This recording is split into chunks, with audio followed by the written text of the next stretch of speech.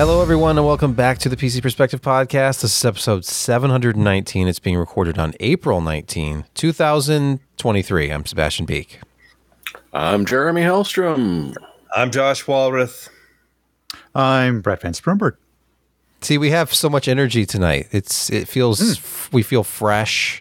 I mean, who wouldn't feel fresh at 10 o'clock at night? On a school night when you have to get up early in the morning and take your son to school. I mean, it's better than being beaten with a copper pipe, I suppose. That's true. And by the way, Copper Pipe, also a member of the podcast tonight. That's my city water entering directly into the office area. Hey, do you ground all your stuff to that? No, I have a spike buried out in the yard. Oh, okay. No. Sorry. I was going to say, I think copper pipe is one of your those pesky codes. When I first moved into this house, everything was grounded to the water pipe. But then an electrician came in and said, "Can't do that," and he disconnected it, and then he buried a copper thing or two. I don't know what he did. He did some stuff.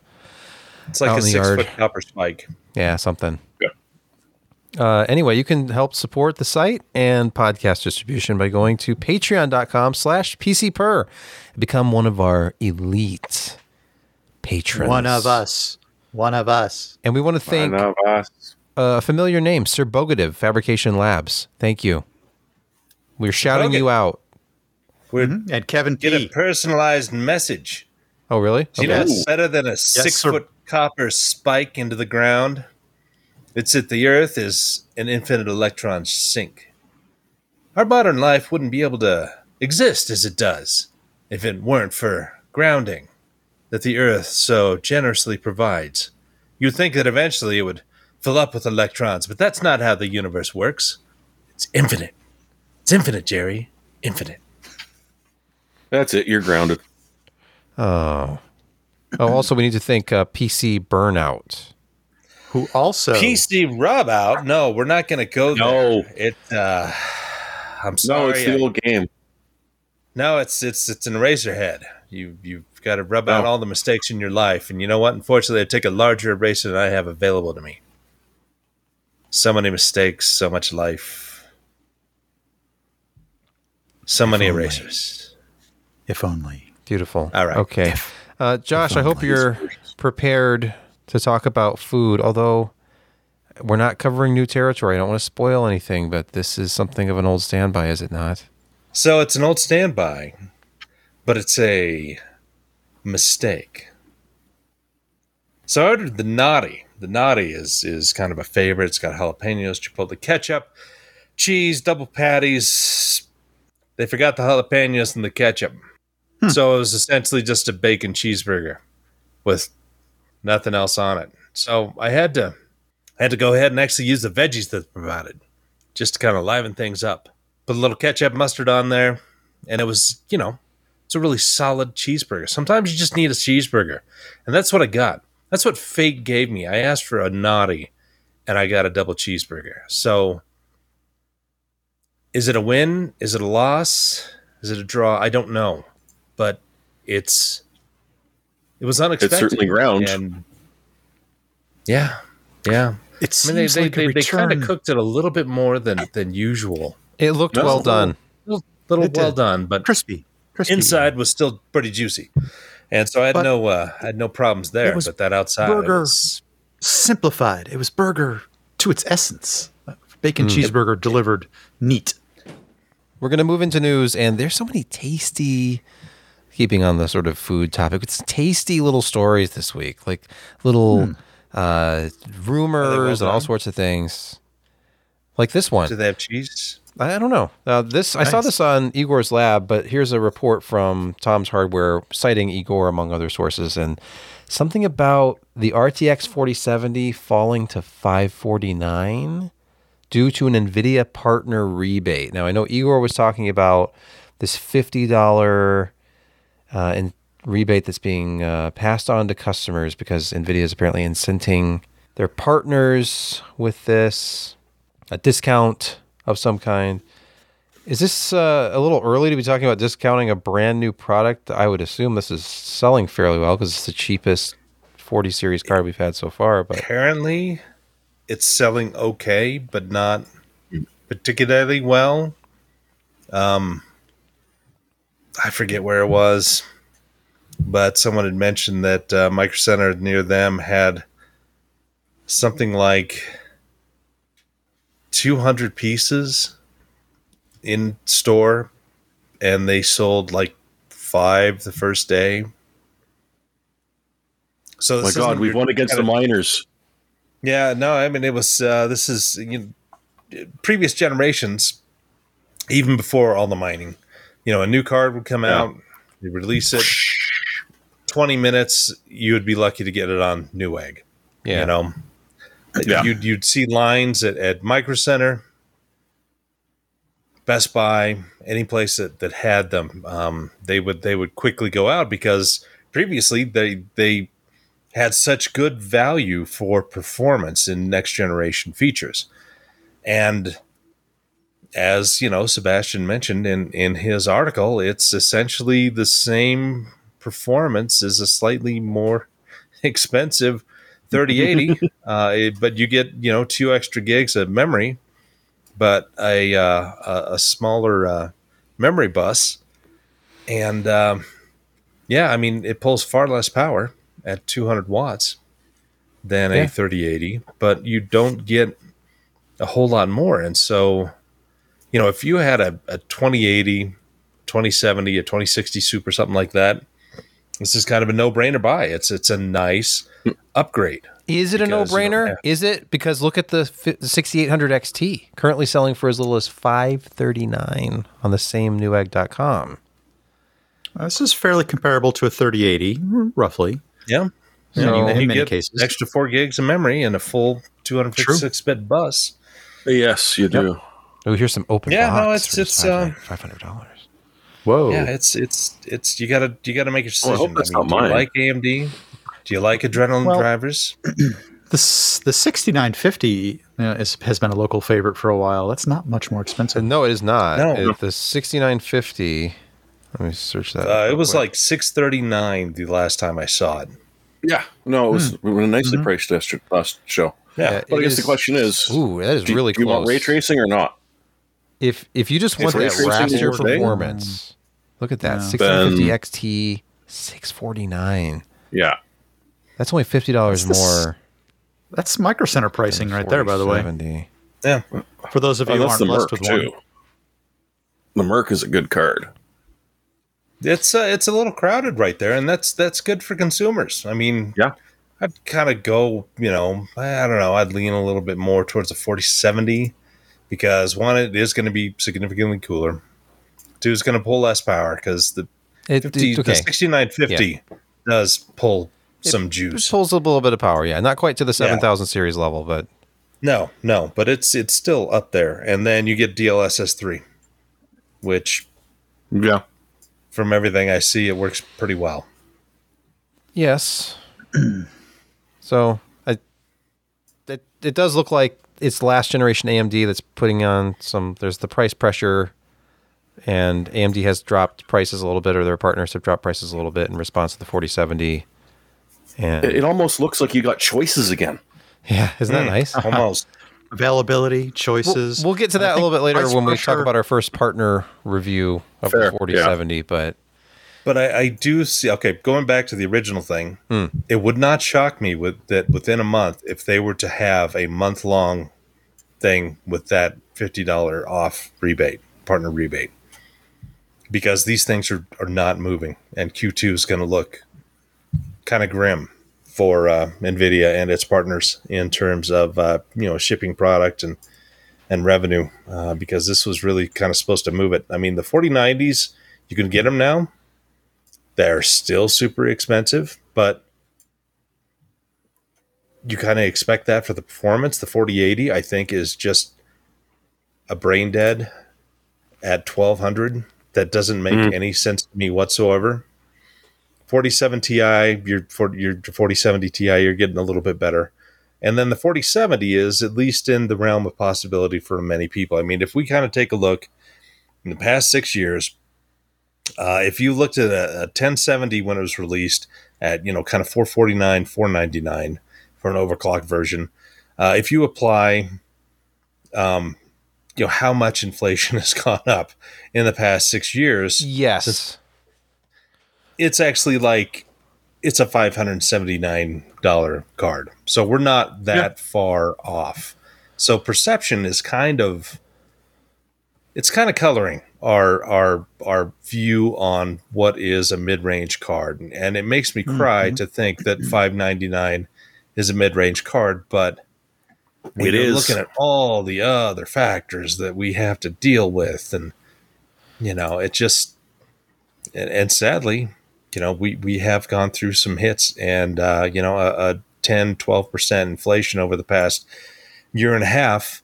That is a massive impact across the entire market, and from the base components to supply to shipping to the final thing hitting your door. It's not that far off a 1070 from where it was 6. Problem is our allowances haven't gone up at the same pace. No, that has not, and that's a problem. Yeah. Let's look at history for a little bit. History always informs us, and we've talked about inflation and how things are more expensive than they used to be. I have a feeling that people forget even the recent past, because what do you remember about the 1080 launch, the GTX 1080? What do you think that launch price was? Do you remember? It was what, $559? Nope. Or $549? Nope. Or $599? Let's go to Ryan Shrout's review from May 17th, 2016. 8. So this is 7 years ago.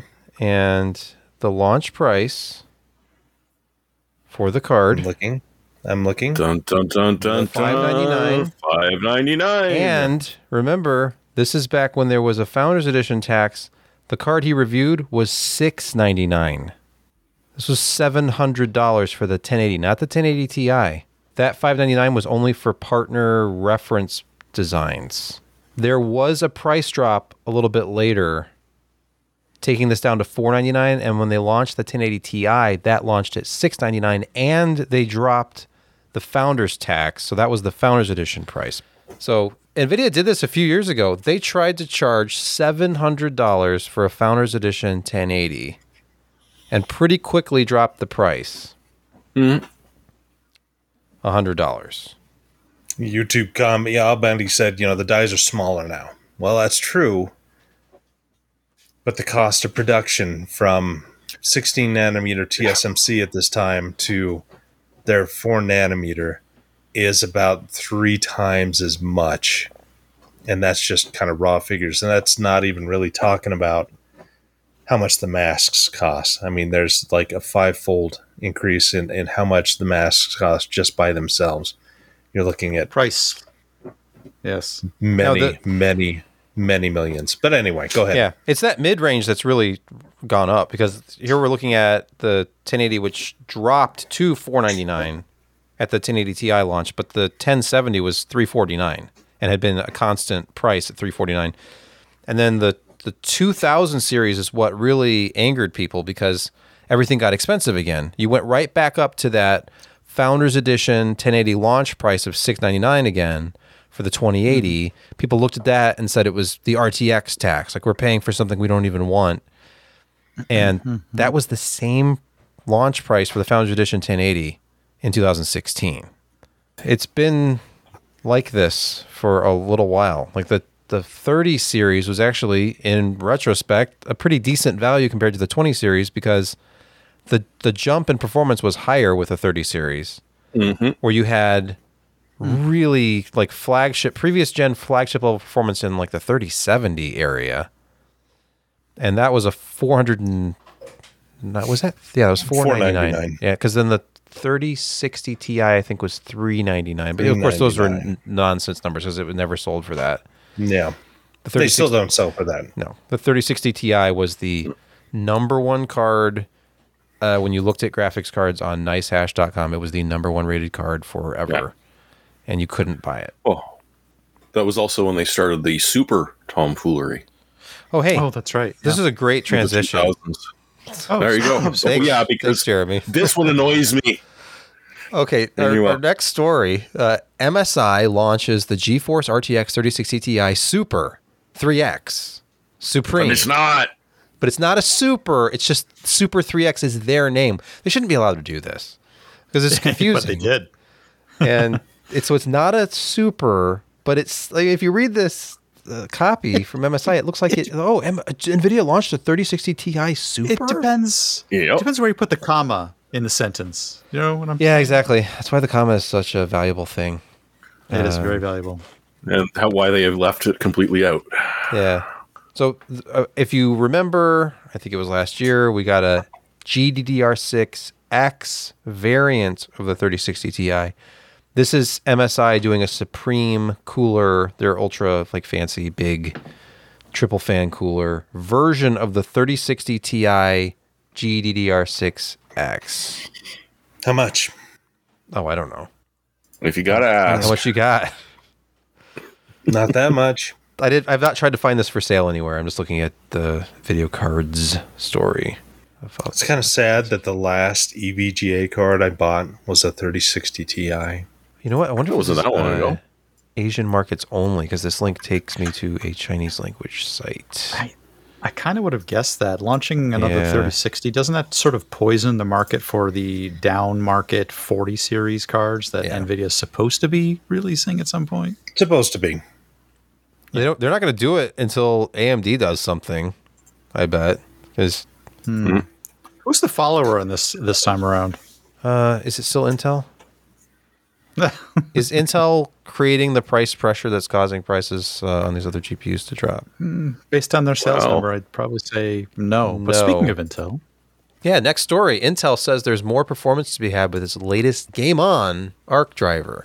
You know, in theory, the A770 is at a teraflop type performance with a 3070 or a 3070 Ti. So in theory, they can extract quite a bit more performance out of it. And this is for the A750, the slower of the two cards. Yeah. I don't know where So you can say there's quite a jump in between what they're doing there. And I think that, if you had less than $350 to spend, you could do a lot worse than either an A750 or an A770. I would preferably do a A770 from Intel because it's a really well-built board, 16 gigs, relatively fast. They constantly are updating their drivers. Yes. And they're squeezing more performance, better compatibility. I'm kind of curious what Proton 8 is going to do with their next gen. We'll talk about that too. We will. The A750 is currently selling for $249. That one keeps on getting mentioned, I've noticed. It's just... Remember, they're on TSMC all the way through Celestial. 6. So, yeah. Yep. They have a very relatively equal process node to be on. They've recognized that TSMC is the way to go here if they want to be competitive performance-wise. Now it's just up to them to, as they're doing, optimize the software. No. And so that is a much better card than the RTX 3050, which shouldn't really be sold.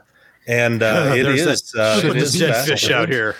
Wow. Yeah, and it is faster, and it has far better ray tracing performance than the RX 6600, 6650, and the same amount of memory. So if you're looking for a new card, it really is kind of the king of the new budget at $250. Yes, because nobody else has it. Not this generation.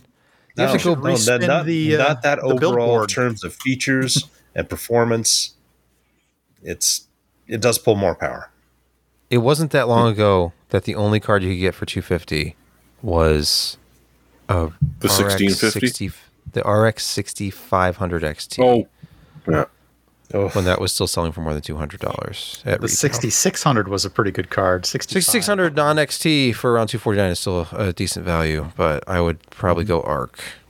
And they asked, does it beat buying an RX 580? Well, you can get an RX 580 for $85 right now. I just saw one on sale for Newegg. And that's a full 8 gig, I think, RX 580. Yeah, yep. But no, it's going to beat the crap out of an RX 580. That didn't age. Jump. It aged well, but when I have retested it more recently, I was surprised at how far behind. It's falling down. Yeah, with newer games. By the way, a way to extract performance out of your existing hardware is to overclock it, of course. And remember there was that drama about Afterburner where the developer had been kind of cut off and financially and wasn't developing anymore. Well, Afterburner finally gets an official update. It's at 4.6.5, and they've added support. Man, that last stable release, 464, was it really that old? 3 years old? 2019. Jeez. There were some betas, but okay, yeah. it was an odd time. But we have official support now for the RTX 40 series, the RX 7900 series. You could have gotten them with the beta before, but now it's official. So there's more support. Intel 13th gen. Yes! Overclock your iGPU from Afterburner. Oh, nice. Ryzen 7000 support. You know, if okay, to go on a tangent, if there's one good thing that came out of the whole ARC program and Raja getting in charge and doing things, is that now they have a consistent architecture across all of their leading edge products, as compared to previously when there was like 13 different architectures spread across mobile and desktop and all of that. It was awful. So yeah, now consistency is good. But back to the Afterburner. We don't need. I mean, that was it. It's just a new version finally. It's there. How nice. But you're right, Josh. I mean, I feel like the what saved ARC was the unification of the drivers, because they're obviously, regardless of what happens with discrete down the road, they might make some financial decision later about that. Who knows? Or maybe they'll support it for the next 100 years. But as long as they continue to have processor graphics, which they always will, as long as they make processors, then if that is tied in, if it's the same driver stack, then we get excellent support. And I feel like that's what's keeping... If ARC had never improved past maybe the first driver update, where it went from embarrassing with crashes and just total lack of support for certain key titles, and there was such an improvement with just the first couple of driver updates, and it's just gotten better and better. And I feel like you said, a lot of that is because it's tied in with processor graphics, and those aren't going anywhere. Intel needs to have economy of scale with this, because they've really got to be staring at something very expensive, and the rumors are swirling whether or not they're going to keep this past Celestial. But as you point out, maybe with the unified driver issue or the unified driver concept, that issue gets set aside, and they can afford to continue to do development without Raja and whatever team they have. I hope so. We really need a third option. Yeah, I mean, the people in place, Raja wasn't doing driver development himself, so I mean, I'm sure that the teams that are in place, they keep doing their thing, and it keeps getting better, so yeah. Just motivates yes, but me. I have one other question for you guys. Yeah, what? One other question. How much stock of 6000 series GPUs do you think AMD had and still has? If you go to AMD.com, you can see that there's a few that they're still selling direct. One of them is the 6950. I question whether they're still making it. I mean, I think they might be. I'm gonna go look now. Go to products. Why would they stop? They don't have any. Yeah. If they had a 7800 XT or something, yeah, they wouldn't need to make the 6950 anymore. But well, they don't always share their wafer order information with me, but I think they did make a lot more orders. And looking at TSMC and how much money they made in 2020, 21, and first half of 2022, I think that there is still a lot of stock. If you see the two that they're still selling, the 6750 and the 6950, I actually think that fills a hole to some degree in their availability stack right now. Right, obviously that's what they're using in place of expanding the 7900 or the 7000 series. They'll eventually have to have a 76, 77, 78. They're still making it. I don't know. Honestly, in this market, I don't think they're making any more. I don't think they have any more outstanding wafer orders. I think they're done with the 3000 series. I'm not sorry, the 6000 series. 6000, and we know how much extra stock NVIDIA ordered before the crash, which was an absolute ton. And they're finally starting to work through that. The 3080s are becoming less. I mean, a 3080 Ti really, you can still buy them, but Why would you? And I thought 3080s were gone pretty much. You can still I still see them. Oh, yeah. Yeah. But no, it makes sense in this economy. Don't release a brand new flagship card. Knock $400 off your previous generation one and keep making it. People will actually be able to possibly buy that. Whereas you put it at $79.50 at the original price of $69.50 or higher, you're going to be seeing what we're seeing with the other cards, where people don't have the money to buy it. Assuming you've reduced your production cost by this point till it's affordable. But yeah. One would think. It's not going to look good with the next quarterly statements or maybe the next couple of quarters, but yes, they do need to just mark down existing inventory, sell stuff off. There are people who took the last couple of years off and didn't do any GPU upgrades. Give them a break. Give them the cheap, good graphics cards from last generation that they never bought. That doesn't help with current generation, but really, weren't they kind of jumping the gun a little bit? We have brand new 40 series and we have 7000 series GPUs. What about all the 30 series that was unsold? What about all the 6000 series graphics cards that they could have sold and didn't because people were not interested in paying above MSRP? And the old dumping ground of the OEM builds, where you just all of a sudden, okay, well, let's just unload all our 3060s on these guys and they'll just put out a bunch of builds with them. Well, they can't afford to put one of those in their cards in it anyways. So they're using even older cards or lower cost cards. So you're stuck. That pipeline is clogged. Yeah, affordable gaming PCs were using pretty low-end cards. Like most of the ones I looked at were like 1660 Ti or lower if they were under $2,000. And we're also kind of ignoring where are those coming from? Gosh, the secondary market of everybody dropping off their mining cards, and some, if you take the cooler off and you replace the thermal pads, are going to work perfectly fine. Others, maybe not so much, but there are a lot of people who pick those up relatively cheap, and that was their upgrade. And until those burn out, that's what they got. You are absolutely right. Of course, I'm right. Let's move on to the next story. It's about direct storage, which has reached version 1.2. It's available now. This is as of yesterday, April 18. Today, we're releasing the 1.2 version of Direct Storage SDK, where we've added new features and made some fixes based on your feedback. So you can look at the NuGet page to look at all of that. So force buffered I/O. Direct Storage currently opens files in unbuffered mode. And you can read all the technical details here, but there's some bug fixes, performance improvements. I just want to see more adoption.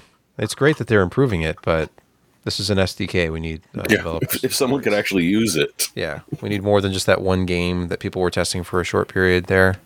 Get some odd titles. I think this testing scenario seemed kind of forced as well. If I remember correctly, it was like, oh yeah, who does that? Forspoken. Forspoken, that's right. Oh yeah. So if you Google direct storage testing, as I just did on Google.com, it's just Forspoken. All of the stories were about Forspoken. Oh no, be really depressing and just do like direct storage supporting games. Yeah. Or game support, and you get one result. The Raspberry Pi, it's getting in on the AI excitement with Sony's help, as Jeremy Hellstrom writes at PCPer.com. Yeah. It's not the first time that Raspberry Pi and Sony have sort of gotten together, and Sony sort of, here's a big chunk of cash. Can you guys just keep doing what you're doing? They've also been giving them a little bit of technology, which is kind of nice. So the Raspberry Pi is not going anywhere. But one of the nice things with this is that they're really looking at trying to move them into something I hadn't heard of before, which is Sony's Atrios platform, which is their AI imaging learning stuff. So you should be able to go beyond computer vision 2 and these sort of other vision-based AI applications that Raspberry Pi handles right now, and make it a little more interesting and give you access to some more interesting visual sensors than just that Raspberry Pi camera, which I would be very surprised if it doesn't use the built-in port that comes on Raspberry Pis for that. But it would be very interesting to see what they can do with visual learning, because Raspberry Pis are just fun. I'm glad my brother got me one for Christmas, and I haven't been able to completely turn it into a smart camera to take pictures of my cat bringing in strange recycling pieces. But I'm working on it. I got to learn Python from scratch, and I'm busy learning PowerShell. But yeah, sort of getting this.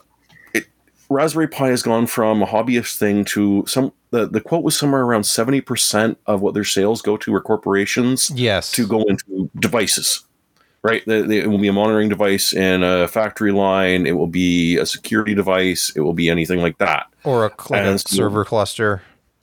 Or a server cluster, because it can do that. So seeing Sony just continuing to help them out, because they are still non-for-profit, Raspberry Pi. They're not in it for the money. They're in it to do what they can, regardless of how the prices have gone over the years. And it seems to be a big jump for them. Intel. Remember when they introduced that Bitcoin mining chip in 2022? Vaguely. Kind of after the market sort of crashed. And then they came out with this block scale. Well, okay, it's been discontinued. And there's no future generation planned.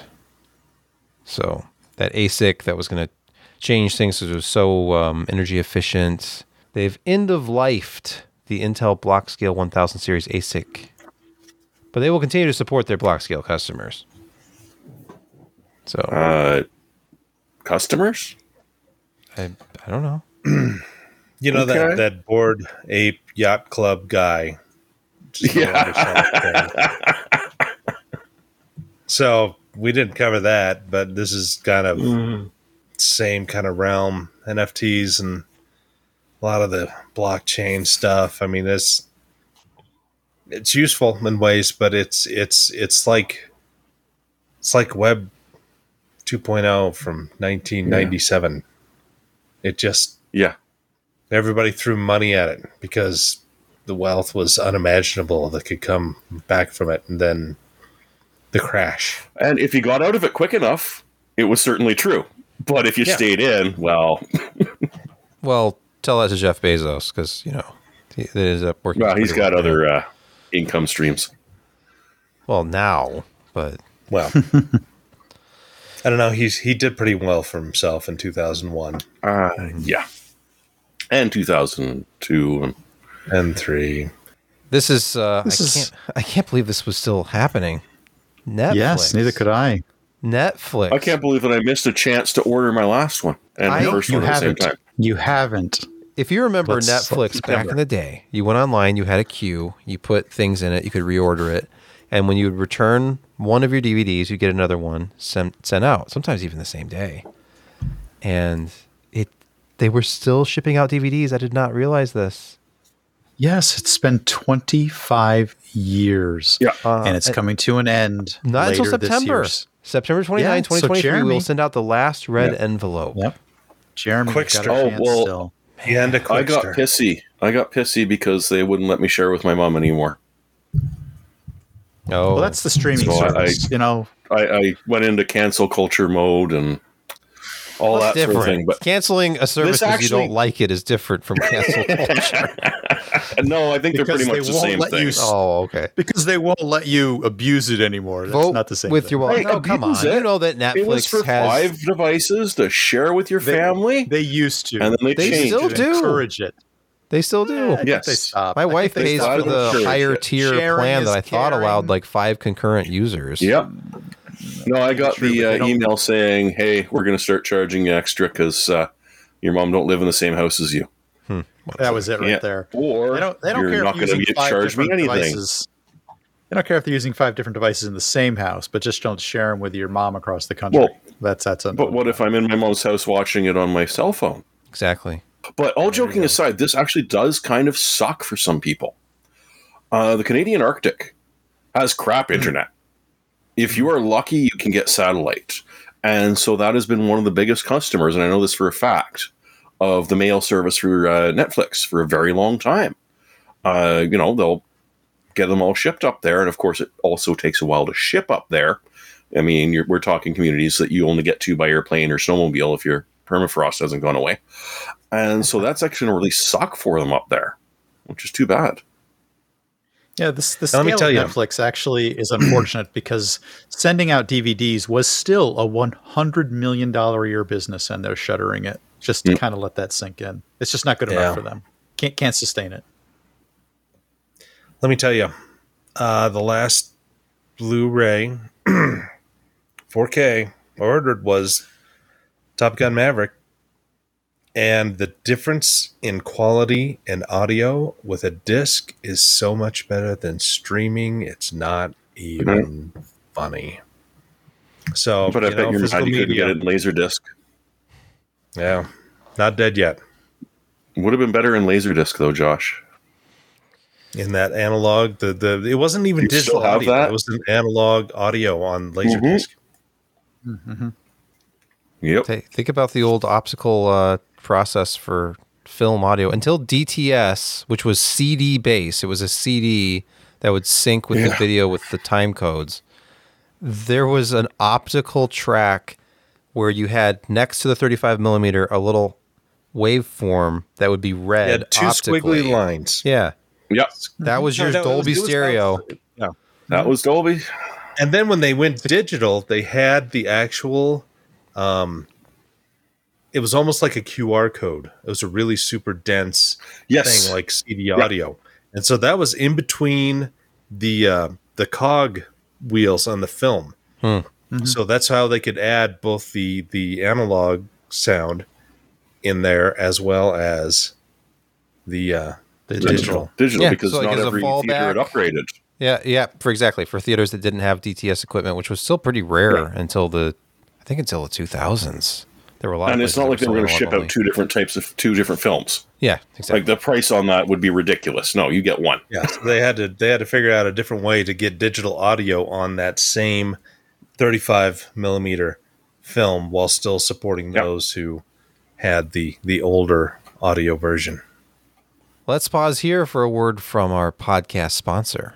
Are you a person with a knack, a condition characterized by an extreme intuition about how things work, especially now in the computer systems and software space? Well, people like us can often find it difficult to settle into just the right role for our careers. Well, Bloomberg is out there building a world-class information network for financial professionals, and they're looking for engineers to join them. Personally, I know that I've always wanted to work on challenging projects that had real impact on actual shipping products and services, and sometimes that has just not worked out. While I've not yet worked for Bloomberg, they're forward-looking and are building tools their clients will come to rely on for systems that matter in solving real-world complex problems across global capital markets. They're working in real-time market and enterprise data with sophisticated analytics that are touched by over 350,000 professionals. Bloomberg systems operate at tremendous scale with over 300 billion, yes, B as in billion, market data messages daily. And you can get involved. You're not going to get locked into a proprietary shop either, as Bloomberg's engineers are active members of the open source community in both leveraging and making commits back to those projects. Learn more about the opportunities that await you by visiting Bloomberg.com/careers. That's Bloomberg.com/careers.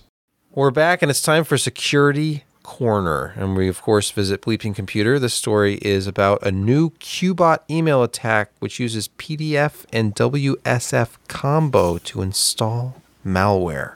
I mean, if you can't trust your Windows script files, what can you trust? The answer is nothing. just don't. Trust no one. But yeah, so you'll get a PDF email, an email with a PDF attachment, which looks like a PDF attachment. Bonjour. And click here. Thankfully, may pass your scanners, and you run it, and it downloads a Windows script file, which, because it is trusted by default, installs Quackbot. Because that's what you want.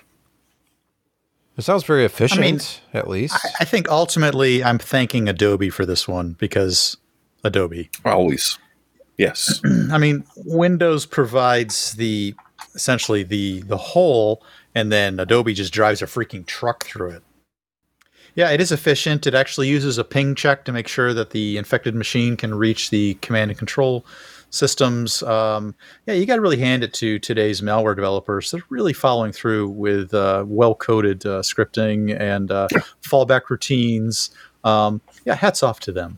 Yep, good job, folks. Black hats, not white hats. They've probably got a QA staff now, so good for them. One of the nastier ones, 2 years ago, did. They literally had a helpline if you pay the subscription to have their regular updates for the infectious software. And I'm trying to remember what it was. Oh, this is about 2 Christmases ago. And that was one of the ways that they got peeled out by the security researcher, was that he got a hold of the help phone line where you could phone to have them assist you in why is it not infecting as many computers as it should. Nice. Oh, that was a great one. Oh, my brain is soggy. I can't think of what it was. And the fallout of this particular one is, of course, it provides a gateway for the attackers to get onto your corporate network and then begin to encrypting and extracting money through typical encrypt to for ransomware. Oh, so sure. Enjoy. Yeah. Or don't. Or stop clicking on things, for God's sakes. Well, what are you supposed to do if you can't even open up a PDF attachment anymore?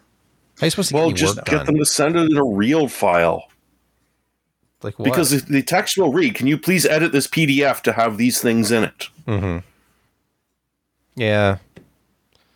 Yeah. All right, moving on to the next story in Security Corner. Google patches another actively exploited Chrome 0-day. Now, it's another week. It's another active 0-day. You got to keep your Chrome updated. Don't be lazy. Just update it. And this is this week's update, by the way. If your Chrome hasn't updated, you are vulnerable. I mean, you may think you just recently updated. You're wrong. Well, you might be right. Maybe, but no, you're wrong. It's probably there's a new update sitting there right now, but you got to restart your browser, true. And that's a pain. It is. It wants to close all those tabs. Right. Who makes bookmarks Google, anymore? You just have 100,000 tabs open. They didn't actually fully talk about what this vulnerability was, but it's in one of their media processing libraries called Skia or Skya, something like that. And clearly it's designed to, the infection vector is for you to probably just browse an infected PNG or JPEG, something that the image library has to go in and process, and it's likely to be some sort of buffer overrun and remote code execution. So definitely freaking update now. There is in the wild already exploits for this. Yeah. Well, known exploits. There are plenty more unknown exploits. Yes. Check your Chrome browser. If it ends in .137, you're okay. If it doesn't, download. All right, let's quickly go through gaming quick hits, which grew significantly since I started working on the show notes. Mysteriously, I just added one thing. I think Brett added like 5. Proton 8.0 is here, and it brought the Steam Deck with it.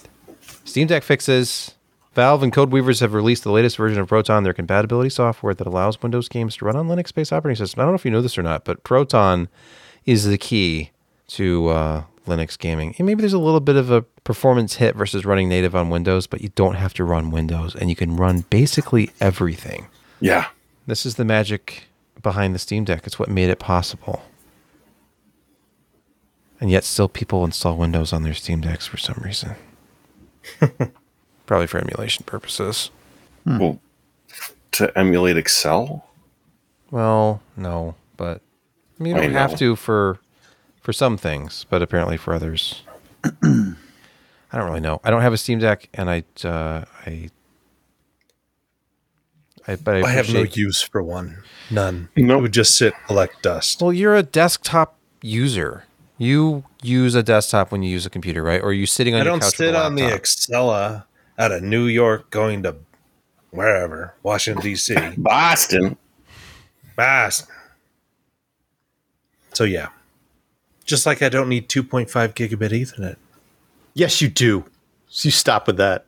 From PC Gamer, a story about the former Halo Infinite creative lead, Joseph Staten, joining Netflix to head up an all-new AAA multi-platform game. I think part of the story here is that most of the Bungie/Halo senior staff has kind of left Microsoft. They're all gone. And they've gone, this was one of the last people there. So that's really the kind of story, other than that we'd already talked about Netflix, which I thought was kind of cool to have 2 Netflix stories, so it's a little bizarre. But that and Netflix is looking to make a name for themselves in multi-platform AAA gaming. They've been doing a little mobile for a while, but... they've been doing more than mobile. Really? I didn't realize that they had gotten into PC gaming. Well, I mean, it's TV gaming. Okay, that makes sense. It was back in like 2021, I think, that they kicked that off. To everyone's, great amazement, and definitely they paid attention to it.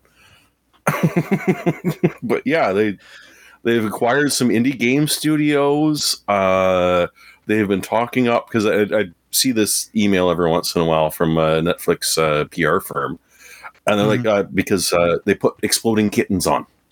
If you like the oatmeal, you probably know what Exploding Kittens is. I know. I have the card game. I know exactly what it is. Yeah, well, there's a Netflix version of it, which you can subscribe to. But yeah, they've been promising that, we're going to be expanding our gaming repertoire for almost 2 years now. And they're still announcing all the time that they're just getting into gaming. Well, this is going to be their foray into what they're labeling and what we should commonly understand as AAA gaming. So we'll see where that goes for them. Okay. Full platform, so they're probably going to be PC games. Well, Kurt Schilling tried that as well, and Yeah. Yes. Speaking of the PC and gaming, over 2,400 Steam users have had their accounts restricted for marking a negative review as helpful. This seems... Yeah, this is sort of a bizarre thing that happened here. There was a user called Warlander on the Valve forums that noticed that the game was... I can't remember the game, but it had this copy protection. No, it was something else. Yeah, it was, but it had this anti-cheat, copy protect sort of system in it that continued to run after the game was called Warlander. His title was Freedoms 117. Okay. So the Warlander game had an anti-cheat background task that continued to run after the game was quit, and he sort of figured that out and then got reasonably upset about it and posted, hey, here's how to disable this thing from continuing to send what looks like traffic to the Japanese servers from where the game resided. And over 2,400 people upvoted that post. So the moderators got around and they sort of interpreted what he was saying as a way to get around the anti-cheat software and restricted everybody, including him and every 2,400 users, from community activity for 30 days. It looks like that was fixed, though. Steam support removed the restrictions. It was eventually fixed. Yeah. But I think the story here is that Valve, you were guilty by association, essentially from the moderator's view. And that's a pretty harsh take, in my opinion, to say, why was the post allowed to something? stay up? Why is anybody able to upvote it? If it violates their terms, then it should be automatically deleted. Interestingly enough, they're now probably going to turn this into some sort of like deeper dive to say, okay, yeah, if you really want to do this, they were worried that it was showing people how to go in and do reg edits and things like that. So they may turning it into like more of a deeper support article, but they backtracked on all of this and kind of brought everybody back in, and they said, hey, the mod was kind of overreacted to this and looked at it as an anti-cheat workaround. And it was basically, we told them to kind of do this sort of thing, but Valve it felt a little dirty to them too, so they backtracked on it. That's good. Yeah. Finally, in gaming quick hits, Total War Warhammer 3, Forge of the Chaos Dwarfs. Oh, yeah. They are still expanding this game. And so for anyone who knows Warhammer, the Chaos Dwarves are an interesting one, and they've done it well because there are only a tiny amount of actual insanely tough Chaos Dwarf units that you can have.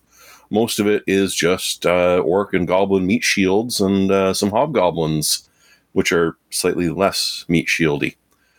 But they've done an interesting thing because, you've played Warhammer 3 through a bunch of times. They've got to do something interesting. So they've combined several racial mechanics into this, sort of the Chaos and Beastman, where you've got to not just build your buildings as normal to build more troops, but you've got a separate set of resources you have to keep track of to be able to expand how many of your troops you can build.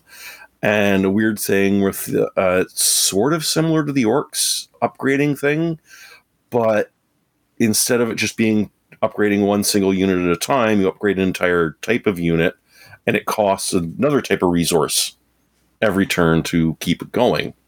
So they've done an interesting job on this DLC, but The other nice thing about these guys is that whenever they put out a brand new big DLC like this, they give everyone something for free. And so in this case, it's the Mirror of Insanity, which is a sort of different type of gameplay. It's a bit of a tower defense thing, like they did with the original launch and the waves of chaos coming at you. And everyone gets that one for free. No questions asked. Brand new thing to do. And it even gives you some interesting additional spells, which are just ridiculous. Like they go beyond the spells of, nuking an entire unit of an army to like changing the battlefield, flinging everyone up in the air and stuff. It's kind of they've done it once again, a good job on adding on to a game that's been around for a few years, which is literally now a compilation of Total Warhammer 1, 2, and 3 with all the DLCs still playable. And I just thought I'd mention it because I've been playing it for a bit. They wanted me to check it out. I don't think it was worth a full review, but I think it was definitely worth a mention here. So if you like your Warhammer 3, give it a shot. It's on 10% off or something right now. And if not, well, I mean, even if you're playing it, hey, free DLC, give it a shot. Only problem is if you have a multiplayer game going with your family, that save is now an older version and you're going to have to start again. Sorry about that. Oh, sad. Yeah. Oh, and it's a 100 gig patch too, by the way. Good Lord. Oh, my God. Oh, yeah. That's a patch?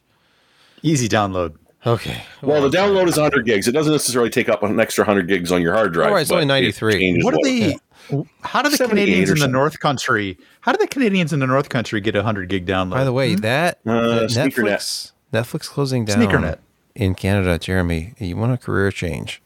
Open up your own DVD distribution service. I mean, Netflix is about to have a fire sale on 1 million DVDs. yeah, what are you going to do with them? Well, they probably ordered I'm saying. destroyed. They'll have to shred them. I missed out on Probably. the Blockbuster shutdown, but maybe I can get it on the should jump on Netflix this one. shutdown. Yes. Our review of the week is from MicroStar International, which is the maker of the Gaming X Trio GeForce RTX 4070. This MSI card has a significantly larger cooler than the reference design. It's not Supreme though, or Supreme. No. This is not their Supreme. This one is the $50 over MSRP type of product. So, you've got significantly more cooling potential. I mean, look how small the reference board is compared to the size of the cooler. It's almost double the size Nice of the board. looking card though. Yeah, it's a very nice looking card. Tasteful RGB implementation, I would say. Yeah. It's amazing how small that PCB is. It just is nuts. And it has the 12-volt high-power connector, so if you're looking for an add-in board that uses the 8-pin, this is not it. You'll have to use the adapter if you don't have a power supply. For audio listeners, it's a full-length three-fan card that looks like the card is really only half the length, if that. Of, Well, right, the yeah. full card This is it's a very short PCB, but a very big cooler. Ridiculously big, one might say. It uses the Trifrozer 3 thermal design. Torx fan 5.0, copper base plate, core pipe, zero frozer, other terms. Check out the review at PCPro.com. Wait, are you saying that it's got super pipes? Well, it says it has core pipes, precision machine I don't think heat those pipes. I don't think that's a super pipe. Well, it says max. No. Max contact. So max pipe. Yeah, but no, it's core pipe. crashed down. It's not super. It's not a super pipe. No. Josh, you're going to have to define super pipe at some point here. Well, podcast Not listeners the- from, yeah. 10 or 12 Yes, years way ago know back. what he's talking about. You can still get the shirt, but yeah, You can. Can you? Okay. you can. Yes, you can. So the Yes. the card, the Gaming X Trio 12G is the full name of this thing, is overclocked out of the box by actually quite a bit, 135 megahertz. And if you happen to run their software, the MSI Center software, there's an extreme performance profile you can load that takes it up another 15 for a full 150 megahertz clock. Now, I just tested it in its out-of-box state, which is a plus 135 megahertz. No overclock in the memory or anything. Same memory system. We're talking the exact same specs as a 4070. It's just with a faster GPU clock. And what does that mean? Well, here it is versus the Founders Edition. And it's almost 100 megahertz faster across the board in this test. Now, of course, under load, NVIDIA GPUs just kind of do whatever they want. They have a mind of their own. At one point, these were almost identically clocked in this test, but the top speed of this MSI card ended up being 2835, and the Founders Edition card never reached anything higher than 2775. So it was always faster by at least 60 megahertz, and it did not draw a tremendous amount of power to offer these slightly higher clocks. So the TGP of the card is 200 watts for the Founders. This one is actually a TGP of 215, I believe, but it only had an average power draw of 205.6 in my testing, which is still higher than the Founders at 192.3 average power. Now, momentary power, at least with the PCAT hardware pass-through stuff that I have here, recorded 230.9 watts, which is very reasonable. This is an overclocked third-party card that's still max power well under 250 watts, so you do not need a peak power supply for this. You're saying that 12 to 15 watts got them 100 megahertz. Yeah. It's not that sounds fine, but I think pushing further than that, it becomes you get very little benefit other than increasing your power draw. But maybe you should have tried Afterburner. Well, it wasn't out yet. It wasn't out yet when I tested this. Okay, here's some results just to show you what that slight overclock can do and the big cooler and everything. Here's 3D Mark Speedway, and the average of 3 runs, it went up exactly 100 points over reference. So it's something. Now, what does that mean in games? Well, depending on the game, and I'm testing it very high, like this is 3440 by 1440 Ultra. So, I mean, you're not getting high frame rates anyway, but it took this F122 from 62 frames per second up to 64. It was actually almost 64.86. Yeah. It's 2.5 frames per second. Well, for 2.5 times the power, or an extra 2.5% power. And $50 over the reference design? Okay, maybe 15 watts. No, it's very little. Okay, let's not exaggerate. 15 watts for 2 frames. This doesn't take that much more power than a reference card, than the Founders Edition card, I should say.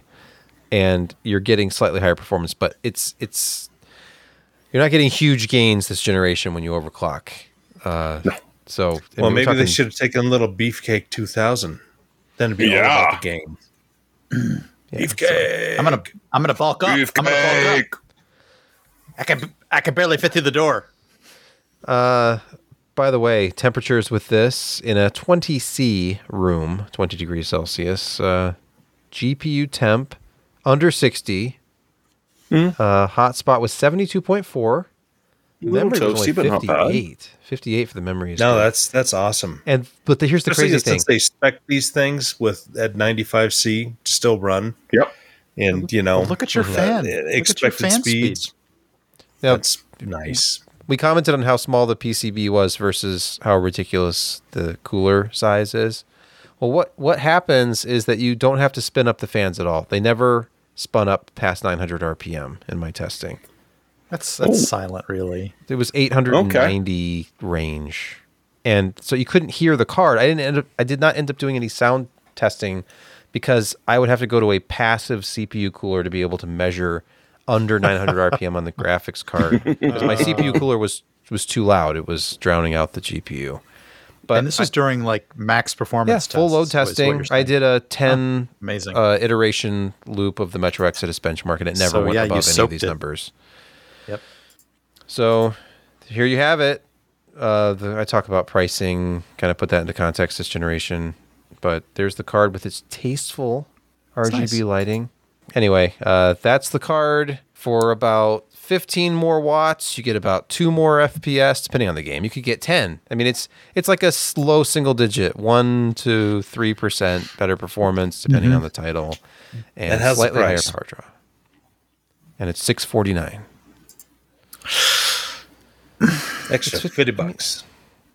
It's $50 more because you're getting a huge cooler. I mean, I wish I could say, but the overclocking potential really of the card get their hands on a Founders Edition. I mean, they're hard to come by. Generally speaking, they're harder to come by. Yes. Can I get one from Nvidia.com right now? Let's see. 4070. Let's see if I can buy one right now. It says, see all buying options. Is one of those buying options to buy direct right now? Yeah. Add to cart. So you can still buy a reference, a Founders Edition. Oh, never card mind. from I'm Nvidia. totally wrong. Interesting. This just reinforces your point, Josh, that they're not selling all that well, or you wouldn't be able to buy one of these. No. So I was wrong, but I was right. It's time for Picks of the Week. Josh, take it away. Me. Okay, so Corsair HS60 haptics.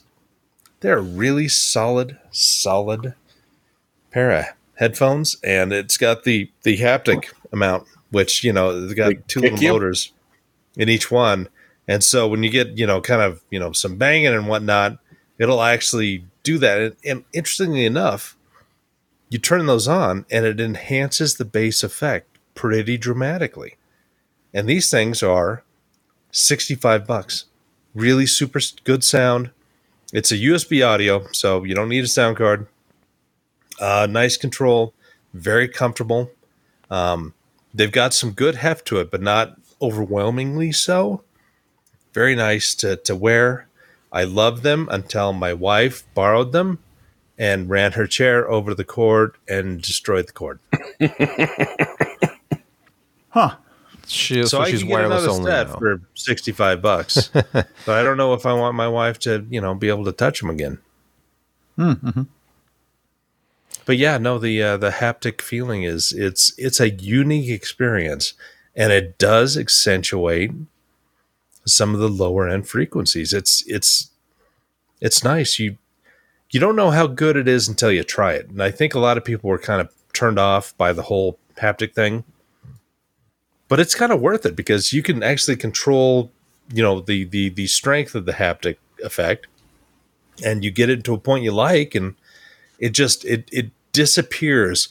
You're like, oh my gosh, my ears are kind of buzzing. It just feels natural. You get to a point. It's just, if you haven't tried it before, if you're curious, $65 entry fee is not much for a really good set of headphones. So. If you're haptic curious. Or even if you're not, just use them as passive headphones. They have a wire. And David Saab said it isn't haptic, just different kind of speaker. No, it's actually got little weights in there, rotating weights, but that are unbalanced. Spinning. And so it Like controller feed, like motors, and then like the little things that are going to vibrate. Yeah. Really? Oh, okay. But not as obnoxious as like in the Sony or the Xbox ones. It's a more subtle effect. So Wait, are they as it's aggressive nice. as the ridiculous motor in my Nexus 6 phone, which is still the loudest Probably vibration of all time? Probably not. No. It was pointless to ever put that in vibrate because it would buzz so loud on the table that everybody in the room knew that my phone was going off. They turned around and said, Look who's getting his hinge notice now. That's why you're supposed to keep it in your front pocket. Nice. I'm glad I don't know what that means. Okay. Never mind. Well, you would if you kept that phone in your front pocket. This was years ago. Think about the Nexus 6. I think it came out in 2011. Savage. Okay. Jeremy, your pick. Do you remember this case, Sebastian? Of course I do. I took this picture right behind me, actually. I bet you did. With the helicopter design. Yeah, it looks like the Well, I just cockpit of spotted an randomly. It's on sale up here in Canada for $80 off. It's only $110. I don't know if you can get the same thing down in the States, but a lot of people absolutely despise this case, and I can see why. Because, well, it looks like this. But if you want something that is definitely and completely unique that no one else has, including tempered glass sort of sticking out the back and Well, they're a variety of other hinged. features. That was the really cool thing about it. You undo a big thumb screw, and then the whole door just opens on a hinge, and you can get it out of your way on the back or the front. So it's practical. Some people get what Thermaltake is laying down. Some people just don't. And if you do, okay, If you do, it's almost half off. yeah. It's almost half off. The only problem is you can't install a fan on the back. Well, there's a big a gap there. I mean, you could hang one with zip ties or something. Oh, hey, yeah, I suppose you could. There's a lot of open air back here. It's essentially an open frame case. Let's not hack this case. I mean, do you really need to hack a case like this? You don't. You don't. You have to like the look, and if you do, then they are there for you. Now, if you could redo it so that it actually looked like the head of like a Battlemaster and Awesome, that would actually look pretty cool. But what if you could put a pilot, behind those front glass things and put some guns on the side? And that's what Lego's for, Josh. Make it like a rocket pods coming out the side. Yeah. You got to have heat sinks in there because you're laser. And Ooh, nice. Oh, you could totally do it. All right, Brett, your pick. Normally, I would say something like calling old Beltalowda. If you like The Expanse, this might be something that you would enjoy. This is from a comic book company called Boom Studios, and I have a whole bunch of them from when they did extra Farscape series, but it's a very high quality comic series and graphic novel, I should say. This is brought to you by some of the folks actually involved in the original Expanse novels, like James Corey and the TV staff that actually put the videos together for The Expanse, all of the series together that were played on Amazon. So this is a continuation of the story, and it takes place between a few of the years between a couple of the books, and it just expands the universe a little bit. And there's going to be 12 graphic novels for this. So if you enjoy this sort of thing, you can go click through to the Kickstarter campaign, and I think they're done with the campaign. I think you can do a pre-order now. I actually got in on the campaign, so I have all the series coming. But if you like this sort of thing, this is the sort of thing you'll like. How many books is that series up to now? Oh, the original series? I think it was 10, with one that was kind of a web one only, where they finished the story of one of the characters that they sort of left behind. I forget I think it was maybe Humble Bundle, but they were doing another set of graphic novels, and it was pre-stories to all of the major characters. True, I've seen that. Yeah. I keep meaning to pick up those novels, just that they never put them on sale, and that's $90 up here in Canada. But these are very, very high quality, and again, done by the original creators of the novels, and had a hand in the TV series, so they're likely to be fun and considered canon. Excellent. Yeah, and S.A. Corey are two people. Yes, they are. True. Yep. I have a pick just this like week. Grant Naylor. A quick pick. And this is in the same vein as Josh's pick. And it's my favorite headphone that collapses into a metal circle. It's the Koss Porta Pro, which has been around forever. These are consistently on sale. The list price is $49.99, but you'll never pay that. They're currently $39.99 on Amazon. And it is such a fun sounding headphone. It's not like it's not a hi-fi headphone. It has a bass emphasis, but they're extremely easy to drive, and they are strong physically. I mean, it's a metal band, and they're folding, if I could get it to focus on these.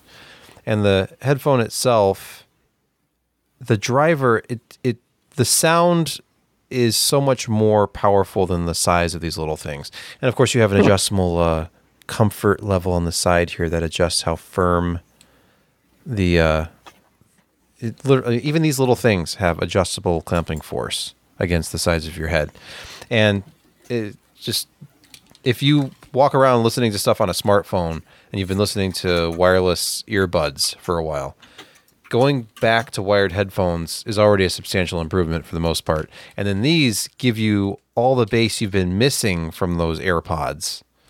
I mean, it's a significant difference. I gave my wife these headphones to listen to a few days ago, and she was like, I need a pair of those for work, because she sits at her desk and listens to music on her AirPods, but she likes bass, and AirPods don't have bass. I mean, maybe the AirPods Pro, but I mean, at some point you just need You need bigger drivers. Those are tiny capacitor type batteries in AirPods. I mean, how much really power can you? Yeah, how much dynamic power do you? What about the transients? Are you doubting Apple acoustic magic here? I'm not sure where you're headed. Apparently they are. I think we've reached the end of another PC Perspective podcast, and I want to thank each and every one of our listeners and viewers for sticking with us. Those first two. Huh?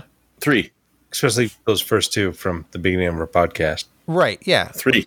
Yes. Yeah, 3 if you prefer. But the rest of you are pretty good too. Yeah, we couldn't do it without you. I mean, it means a lot to us that you listen, that you watch, and I don't mean to sound, I don't know, does this sound genuine or does it sound like I'm being sarcastic? How about patronizing? Can we go for patronizing? That's another, let's meet in the middle. Another character trait that I should probably work on.